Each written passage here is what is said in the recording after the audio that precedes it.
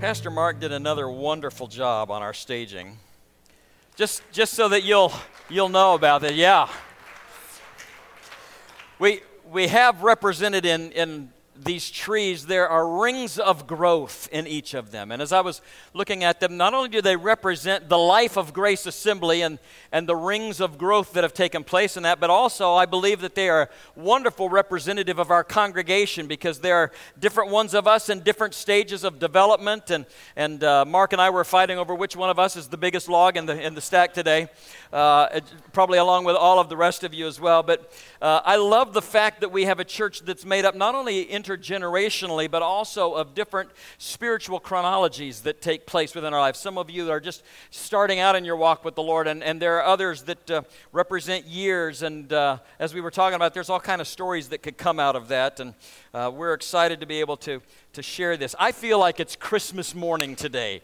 This is one of those days that I have been anticipating and waiting for months as we have gotten here. And I want to share my heart with you today as it relates to you were created for significance. You were created for significance. Every one of you should have a booklet this morning. There was one in your seat, and if you don't have it, you're sitting on it. So turn around and grab it, because it was there. And I want you to just take a look at it for a moment. We're going to look at this together, because I don't want you looking at it when I'm trying to speak in a few minutes. So I figured I'll just give you an opportunity to do that right now. A little bit of who we are, a letter from me. And there's this page that has some statistics on it that for those of you that are interested in numbers and things of that nature, I want you to take a look at our church is growing and the average weekly attendance, and you can see what is happening here and what's going to happen as we continue on a multiplication with God's hand that is going to put the hurt on us here. If we don't do something, and rather quickly, we will be limited by in our influence by the space that we have. I want you to take a look at that. And then the next page, it gives you a sneak peek of what the new building's footprint is going to look like. Do you see the parking lot? Oh, hallelujah! Hallelujah! There's parking! You'll also notice that the land extends beyond the parking lot, so that we will have other opportunities in the future as we need to continue to grow. And I'm looking forward to sharing more details of that with you. As you move a little bit farther back to page 15, there is in this an outline for all 5 of the messages, or at least a theme point of all 5 of the messages that are going to be a part of a glorious future. And I know that we have outlines for you in the bulletin, but what I'm going to ask you to do is take this book and keep it, put it in your Bible for those of you that are actually carrying a Bible with you, and I want you to bring this with you every week that you come, and none of you are going to miss any of these. I'm going to ask you to be faithful to every week, but I want you to write your notes for the message in your book, because what's going to happen is through the years there's going to be different times in your life you're going to want to refer to some of the things that the Lord spoke to you about during this particular season in your life and the season in our church. And so I just want to make you aware that it's there, and that you can use that as we go through this. It is an exciting time for Grace Assembly, and I believe it's a time when God is going to begin to do some things that perhaps we had never even thought He could do. But today is the launch party of a glorious future generosity initiative. Our pastoral staff and our deacons and our church leaders have been looking forward to this day for several weeks now. We have been, a bunch of us have been working on this since last spring. And when we started it, we thought the fall would never get here. And now that it's here, we know that this year, the rest of this year is going to fly by. And it's an exciting time for us. We see, for those of you that have been with us a while, we started this year. Remember, the very first week of January, we celebrated our 100th birthday.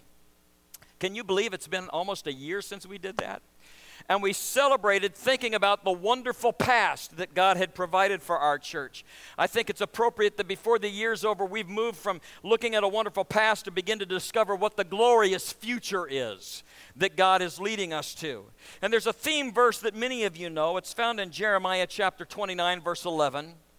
He says, "For I know the plans I have for you, declares the Lord." How many of you are glad God has plans for you?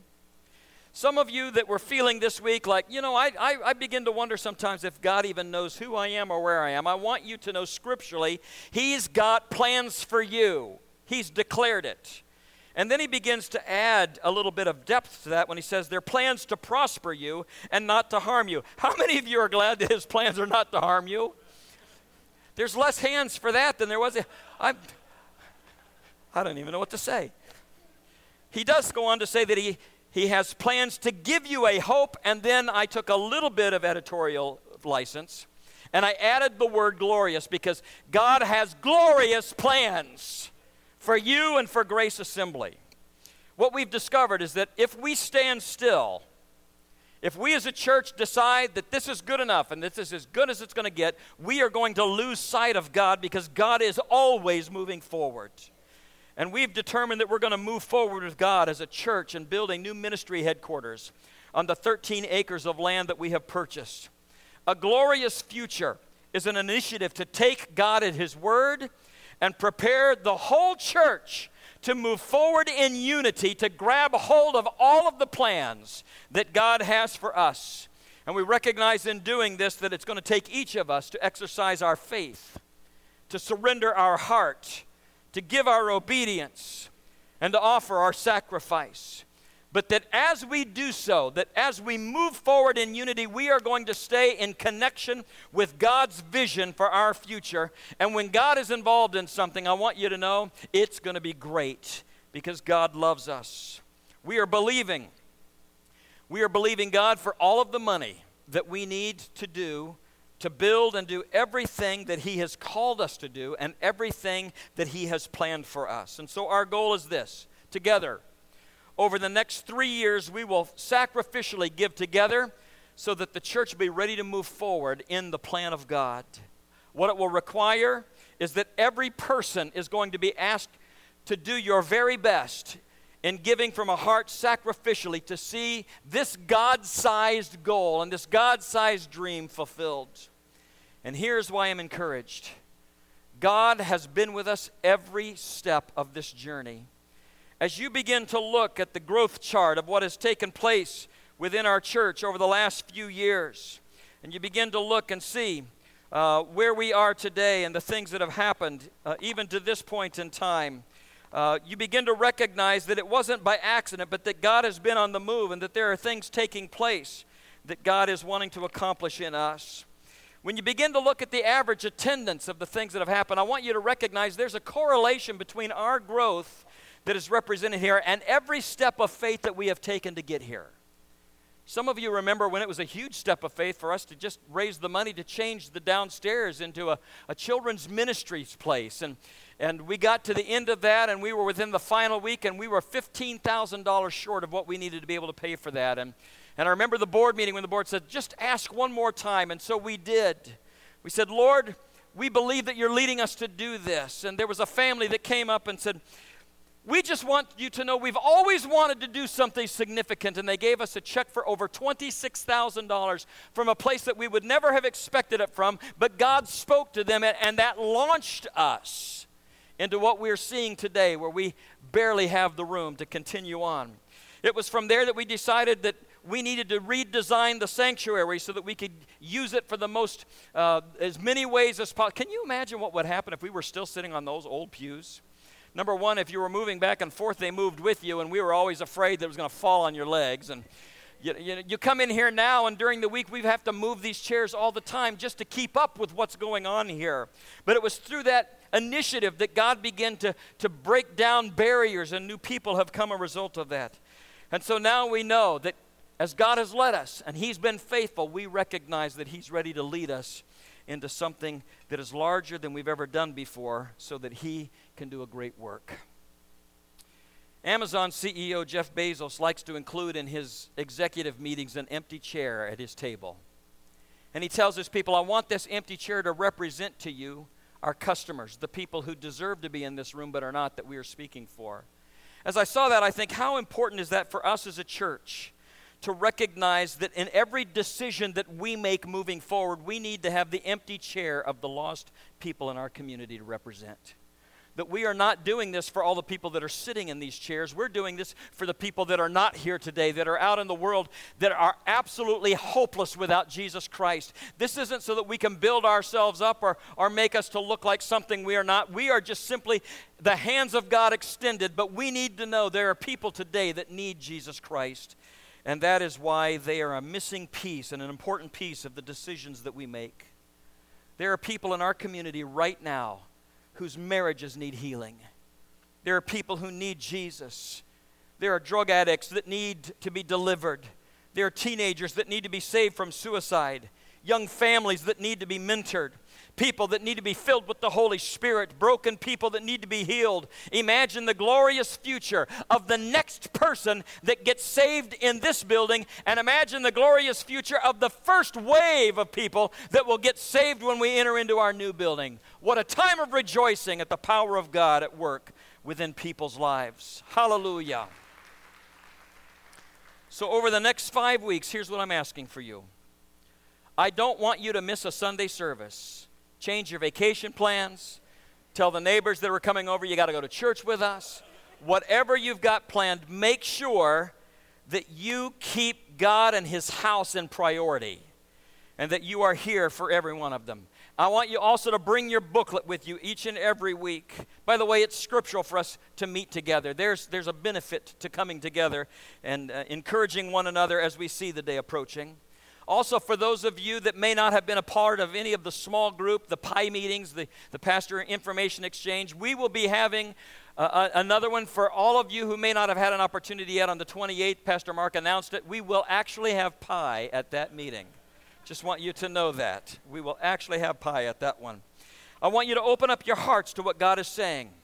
November the 10th, the day before our Commitment and Celebration Sunday, is a Saturday morning, and from 8 o'clock in the morning till noon, we're going to be opening up our church for prayer, and we want each of you to be a part of 1 hour. There's going to be some stations that will be taking place here, people that will guide us through the stations of prayer, but I want you to commit at least 1 hour that morning to coming to church and being a part of praying for the next day that will be an absolutely glorious celebration and commitment Sunday on November the 11th. Now, here's what you need to know. We're going to try to do something. We're having one service that day.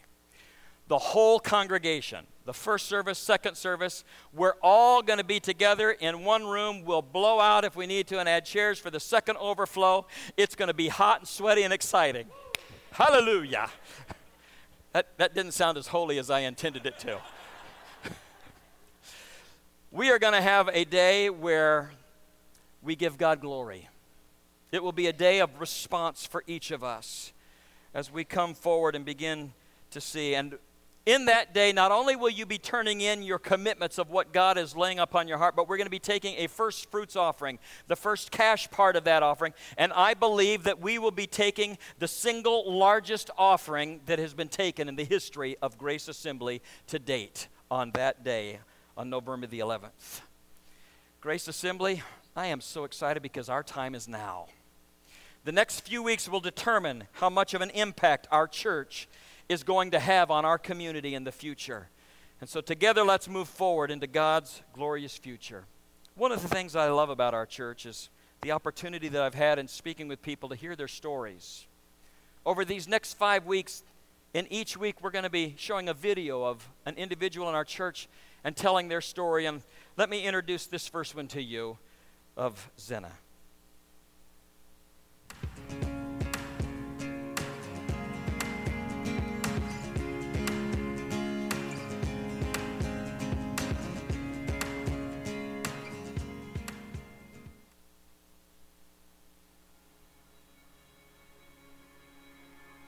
My name is Zena Pirelli. My daughter and I came to Grace about 5 years ago, and I am a sign language interpreter here. I do remember the first time we came to Grace. I'll never forget that night. We came for Wednesday night service, or Wednesday night Bible study and for youth group, Remnant. And she came out, and I was like, and she goes, "Mama, I found my people." I was like, "Oh, thank you, Lord." I've been an interpreter for over 25 years. And I think it's really nice that my being here to interpret allows this deaf individual to go to the same church as her family does, which is really neat. And hopefully if more deaf people come, we'll be able to minister to more people. To me, church is community. Church is your family, your other family, and I really see that here at Grace. The heart of this church is to minister to the community, and that's obvious. And so to have a space that's even better suited to meet the needs of the church and the community is just wonderful. I mean, there's just so much more to do, so many more people that need what Grace has, for there to be a space. I mean, right now, every inch of the place is used constantly. It would be nice to have a little stretching room and wiggle room so that we can really meet the needs of our community around us. Grace has been with my daughter and I through a lot of ups and downs. People being willing to pray for us, people being willing to support us in different situations that we've gone through. It's been a safe place to just be able to share your burdens and your ups and downs and know that people are going to listen and they're going to love on you no matter what. Our family chooses to give to Grace because it's important to allow the church to grow from where it is, not just physically in a building, but with the ministries that they do. And it is really important to be supporting where you're being fed. I consider Grace to be a good investment because they walk the walk and they do what they're supposed to be doing. It's not just an insular church where they just stay here and everybody go away. They reach out, and they're constantly reaching out, and they're doing what Christ wants us to do, which is take care of the widows and the orphans, support our local schools, provide amazing vacation Bible school opportunities, provide amazing youth group opportunities, provide Bible studies, and just so much. They just touch so many different groups. And I think that's why it's really important to invest in Grace. It's important to encourage generosity in your family, whether it's your talents or your finances. Everybody has financial up and down, highs and lows. And I've been trying to explain to her that when she finally does get a paying job, which I hope will be soon, that she would learn from what we have done that tithing is important, that giving of your finances is important, that volunteering, giving of your time is very important. The idea of living generously is really important, especially as a believer. We know instinctively that this is not our home. We can gather and store and save, and we know it's all for naught because we got another place to go where our treasures are. So the stuff that God has given us, if we can share it with others to benefit others, then I think that's what it's all about. He gives to us so that we can give out to others.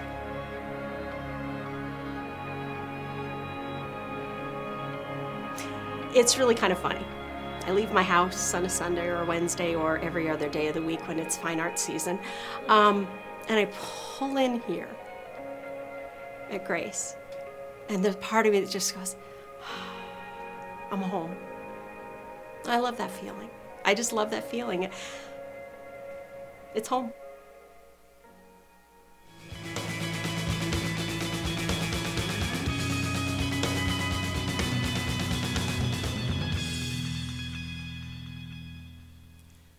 We've heard over and over again from different people that come through here that there's a sensation that they receive when they come here that they just feel loved and welcome, and they feel at home. I love that the presence of the Lord working through you in such a way allows people when they come here to have just this sense of peace that settles over them. And I believe it's because each of you have been created to live a life of significance. I'm going to ask that you would just take your notebooks, and I want to share just a couple of things with you this morning, and some of them you may want to just jot down to remind yourself as we go through this. But the word significant means sufficiently great, important, worthy of attention, noteworthy. So when we recognize that you were created to live a life of significance, what it means is that God has placed in you, by virtue of Him creating you, an aspect that you are important and that you're worthy of attention and that you're created for something noteworthy. In those mornings when you get up and you feel as if nobody knows who you are and that there's nothing about you that is worthy, I want you to remember God created you for significance. It tells us in Psalm chapter 139, verses 13 through 18, "For you created my inmost being. You knit me together in my mother's womb. I praise you because I am fearfully and wonderfully made. Your works are wonderful. I know that full well. My frame was not hidden from you when I was made in the secret place, and when I was woven together in the depths of the earth, your eyes saw my unformed body. All the days ordained for me were written in your book before one of them came to be. And then it says, how precious to me are your thoughts, O God. How vast is the sum of them. Were I to count them, they would outnumber the grains of sand. So when I awake, I am still with you. What I want you to notice about this verse is this. It says that the thoughts that God has about you, not the thoughts that you have about God, but the thoughts that God has about you outnumber the grains of sand in the world. If you were not important and if you were not created for significance, why would God give you one thought? Let alone thoughts about you that surpass the numbers of sand on every beach that you've ever walked on or ever seen. How great must it be that God thinks of us in such a way that his thoughts are constantly about us. Having known that, God created us to live an amazing life with him. He is generous. He's good. He gives good and perfect gifts. And he created this world, and when he did so, he made a statement at the end of each day that he created. He said, it is good. It is good. And after creating man, he said, it is very good. I don't think that God does things with mediocrity. God didn't create you, and at the end of it go, well, that wasn't my best work. I believe that he's created each of us and that there's a nature about us that he looks at us and he recognizes, I have placed within each of you amazing capacities. And I believe that he truly is pleased with what he has done. So what is God's purpose in creating us? That he would give so much of his thought to us. Number one, I believe it's because he wants us to be in close communion with him. It's important that we understand love is God's most definitive quality, and he doesn't just love, he is love. Love is his very essence, and if you remove love from God, he ceases to be God. John said that God is spirit, and God is light, and God is love, and we learn from Scripture that God created mankind in his image. So what does it mean when God created mankind in his image? It means that somehow at the very core of our being, God has created us to not only be in communion with his love, but to radiate his love, which is why when guests come in here, they say, I'm home. Why? Because the love of God compels them through you and the actions that you take. He goes on to say that we were created to do good works. In Ephesians chapter 2, verse 10, it says, for we are God's workmanship, created in Christ Jesus to do good works, which God prepared in advance for us to do. In other words, God knew exactly what needed to be done, and in knowing what needed to be done, created you and me at just the right time, in just the right way, so that we could fulfill the needs that he had. We were created with a purpose, and it's not an accident that you were born in this day and this age. Now, my wife always tells me I should have been born in the old days of cowboys because I like the outdoors, and I said, no, this is my day. God created us for just such a time as this. And so every one of you that are here, God had a purpose to create you for just such this moment because he had in advance a plan for you. Having a purpose gives people life and energy. And if you take away somebody's purposes, all they have left is hopelessness and futility. So living with a purpose is a fundamental element of God's original design. The true significance of life for human beings created in the image of God with precious value that he thinks about all the time is this. We know that we've been created to know God, to love God, and to show God. The more we love God, the more that we know him, the more that we love him, the more we will show that to everybody around us. In other words, life is about God. We've been created for his purposes, and everything that we do must magnify the greatness of God to our community. And then he says, the joy that you have in life, the happiness that you have in life, the pleasures that you have in life are all need to be tied to the relationship that we have in doing his will. And so there is no tension between finding our significance and making much of God and being as happy as we can be. So when we live our life and say, I just want to live a life that is happy, there's no tension between serving God and being happy. In fact, this is one of the greatest discoveries of our life, that God's purpose to be glorified in my life and my passion to be satisfied are not at odds with each other. They come together in finding my satisfaction in God. In fact, I use this little phrase, God is most glorified in me when I am most satisfied in Him. He gets the glory, I get the joy. That's a great deal. It's a great deal. Psalm chapter 16, verse 11 says this, in God's presence is the fullness of joy. And then it states, at His right hand are pleasures forever. In fact, the way that it was originally written, it would be, at His right hand are pleasures forever, forever. It would be repeated so that we can understand that pleasure and the presence of God are things that come together. We live in a world where people oftentimes tell you, if I live for God, it means I'm going to be unhappy. If I live for God, it means that I can't pursue my own happiness. And the Scripture clearly indicates to us that our greatest happiness, the greatest pleasures of life is when we are walking in the will of God. And so it destroys the argument of those that don't know God, because we live a life that the more we glorify Him, the more happy and pleasurable our life is. It's tied to His presence. And so as we live this out, God gets the glory, I get the joy, and Syracuse gets loved as we live it out before God. If you seek happiness outside of God, you will discover at the end of your life that you will have wasted it. That all of the pleasures that you pursued, everything that you imagined would be great, will have nothing whatsoever lasting, and you will have wasted your life. And so during a Glorious Future campaign, what is going to happen is there are going to be moments when you will be strongly tempted to shrink back in fear.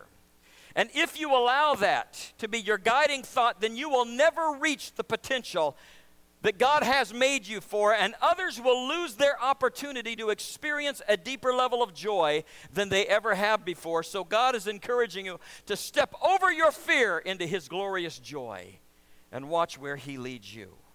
God wants you to live a life of significance because He has created you to do so. He's also created you to be connected to a significant church. There is a momentum that comes as we are a part of something that is growing, that we recognize the Spirit of God in, that we begin to join and build friendships with, and we begin to understand that God has brought people into our life that enhance our life, and that's the purpose of the church. And when we are connected to that in a significant way, it brings great joy to our life, and that's part of God's will for us. But also, and secondly, God wants to use you to do something significant. There was a person that's in the Bible who struggled with the idea that he was significant, and that is Gideon. The Bible tells us that as far as looking at Gideon, that there was no visible potential in him whatsoever, yet he became a bona fide world changer. In fact, his name is listed in Hebrews 11, which is like the Faith Hall of Fame. Even though he had a weak beginning, he made it into this exclusive list of courageous men and women because he understood that when God saw something in him he didn't see, God could be trusted more than his own self-awareness. So we look at a guy like Gideon, and I honestly believe that Gideon gives hope to us ordinary people. In fact, as we get into this, Gideon was a short guy too. Gideon, Zacchaeus, Doug DeMent, there are just some things about them that I think are just really positive. And for any of you that may be slightly shorter than average, this is hopeful for you as well. God chooses the ordinary so that He can do the extraordinary. Now, we're not sure how he made it to this point, but we know that Gideon had been able to somehow grow a crop of wheat that hadn't been destroyed or taken by the Midianites, and it got to the point where he was about to harvest it, and so he takes it, and while he's hiding from an enemy that was stealing everything from them, he goes and rather than threshing it on the floor like it was supposed to be, he gets into a wine press, which was literally a pit in the ground. And while he's hiding here, pulling out the little seeds from the wheat so that he can have something to eat, we get to Judges chapter 6, verse 11, and it says this: "And the angel of the Lord came and sat under an oak tree." I just love it when angels relax. And it said that this tree belonged to Gideon's father. And Gideon was threshing wheat in a winepress to keep it from the Midianites. And the angel of the Lord said, "The Lord is with you, mighty warrior." Now, I'm not sure exactly what the angel of the Lord's voice sounds like, but just that thought that he's hiding in a hole and the Lord is with you, mighty warrior. I've tried to picture this in my mind. He's doing his best not to be seen. He's hiding, and suddenly he hears these words, "The Lord is with you, mighty warrior." And I would imagine that he probably gulped and had shots of adrenaline that's pulsing through his veins because he didn't want to be seen and he didn't want to be caught. And so he freezes, and this voice seems to come out of nowhere. And Gideon couldn't see who had spoken it because he is shorter than the hole that he is in. And so, being that he wasn't tall enough to see out, he manages to make his way over, and he stands up high enough, and he peers over the top, and all you can see of Gideon is his eyes and maybe his nose and the angel that's sitting under the oak tree. And he peers over the edge, and the angel smiles at him and says, "Hey, mighty warrior, the Lord is with you." And Gideon looks around and he goes, I don't think so. And he says, "If God is with me, then why am I hiding in this hole in the ground? And why are the Midianites taking all our food? And why has God left us?" And the angel told him, "The Lord is sending you to save all of Israel from the Midianites." And again, Gideon looks at him and says, "I don't think so. I don't think he is. Yeah." And he laughed and he says, how can I save Israel? My family is the smallest in my tribe, and I am the shortest in my family. I'm not high on the list of leadership potential that could be used for this job. But if we take a look back at something that took place here, there's this wonderful thing that happens. And I believe it's important for each of us to recognize this. There are moments in each of our lives when God sees something in us that we don't see in ourselves. We have this inferiority complex as it relates to what we can do of God, and we're really good at looking around, and we call it delegation, making other people do the stuff sometimes that we ought to be doing. And God looks at you, and just like he did Gideon, he calls you a name that you said, "I don't recognize that in me." "Hey, you mighty warrior." And you're going, who me? Mighty warrior. And he goes on to tell Gideon that you're going to go in the strength that you have. In other words, God had placed something in Gideon when he was created that he didn't even know was there. But at the moment's notice, the Holy Spirit was going to activate that in him. And by courage, he was going to stand up and become who God had created him to be, to do something significant when he didn't think he had it in him. And he says, "I am sending you." And so instead of defending himself and going through all of the reasons why he couldn't, he came to a moment in time where he simply believed and he trusted what God said about him. And I want you to know that that is true of you today, and it's true of us as a church. God's word is moving us from this place to a new place of freedom. We can sit here and look at this and say, this is as good as it gets. And I've had people ask me, why do we always have to get bigger and better? And I'm saying, it's not about us. It's about those whose chairs are empty this morning, that will never be able to come here because they can't find a parking spot. On Wednesday evenings, we've got girls and boys ministry and youth ministry that literally are pouring out into the hallways because there's no room left. And we can either say, that's enough, God. We just don't care enough about those that are unsaved, and we will cap it where we are. Or we will say, okay, Lord, call something out of us that you placed there that we didn't even know was there, so that we can walk in significance for what you want us to be. God feels that way about you, and he wants to use you to do something significant even if you don't see it in yourself, because he's put greatness in you, and there are circumstances of our life that when we get to them, he says, now's the time I'm going to call it out of you. You see, Gideon was always a mighty warrior. God just needed a circumstance to arise where he could cultivate it in him. You see, he was a mighty warrior created to do something significant because God ordained him to be that before he was born. When it says all the days were written before any came to be, God wrote something into your DNA and into your spiritual nature that today, during a glorious future, he's going to begin to call out and say, it was for such a time as this. for this moment. And we look at it and say, why? Because you and I have been called to be part of Grace Assembly for just this moment. And I believe that this congregation is destined to be significantly used by God to influence our city. And you want to know why? Because God has already prepared it to be done. He's just waiting for us to walk in obedience so that he can begin to knock down barriers, and our influence will continue to grow, and heaven will grow because of the influence of what God is going to do. 1 Corinthians chapter 2, verses 9 through 13 says, however, as it is written, no eye has seen, no ear has heard, no mind has conceived what God has prepared for those who love him. But God has revealed it to us by his Spirit. The Spirit searches all things, even the deep things of God. For who among men knows the thoughts of a man except man's spirit within him? In the same way, no one knows the thoughts of God except the Spirit of God. We have not received the spirit of the world, but the Spirit who is from God, that we may understand what God has freely given us. This is what we speak, not in words taught by human wisdom, but in words taught by the Spirit, expressing spiritual truths in spiritual words. Here's how I want to encourage you. God's dreams, when he created you for significance, will only be unlocked through your prayer to have him fulfill it. You play a role in this.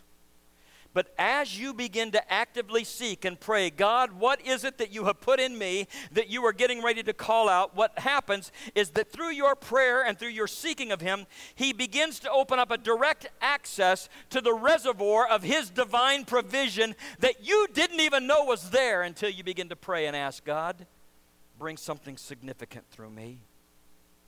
The only thing that limits God is your cooperation with him in the process that he wants to lead you in. I can tell you right now that there will come a time in the next 5 weeks when you will have to answer this question, because as you begin to pray, this is where God's going to lead you. Am I really trying to discern God's will, or am I trying to determine whether I really want to do what he's asking me? You're going to have to answer that. And the way that you answer that question will have a direct impact upon this project.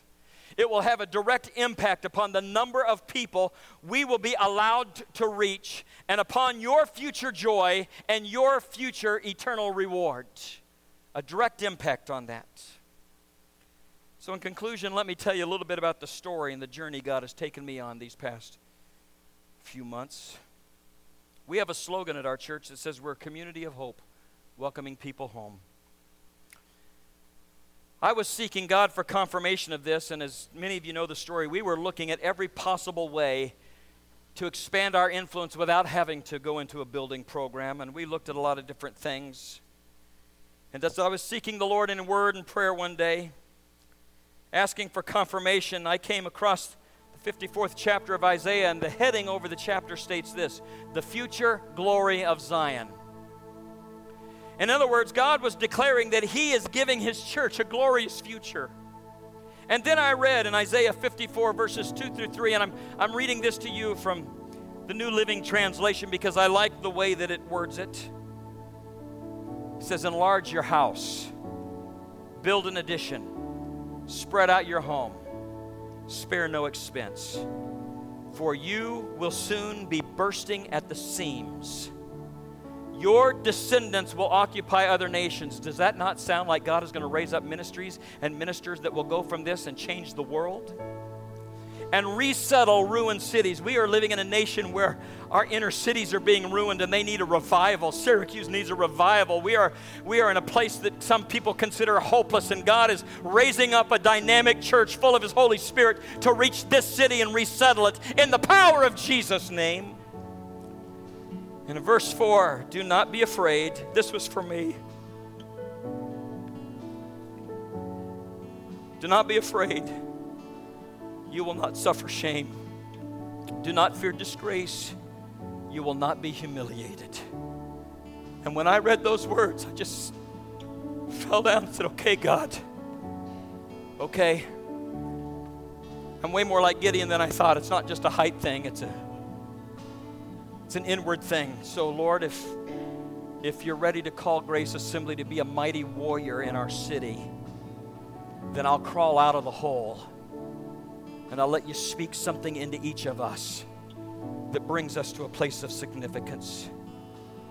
So church, the stakes are so high that God has placed us for such a time as this to do everything we can to reach the lost right here in the Syracuse area.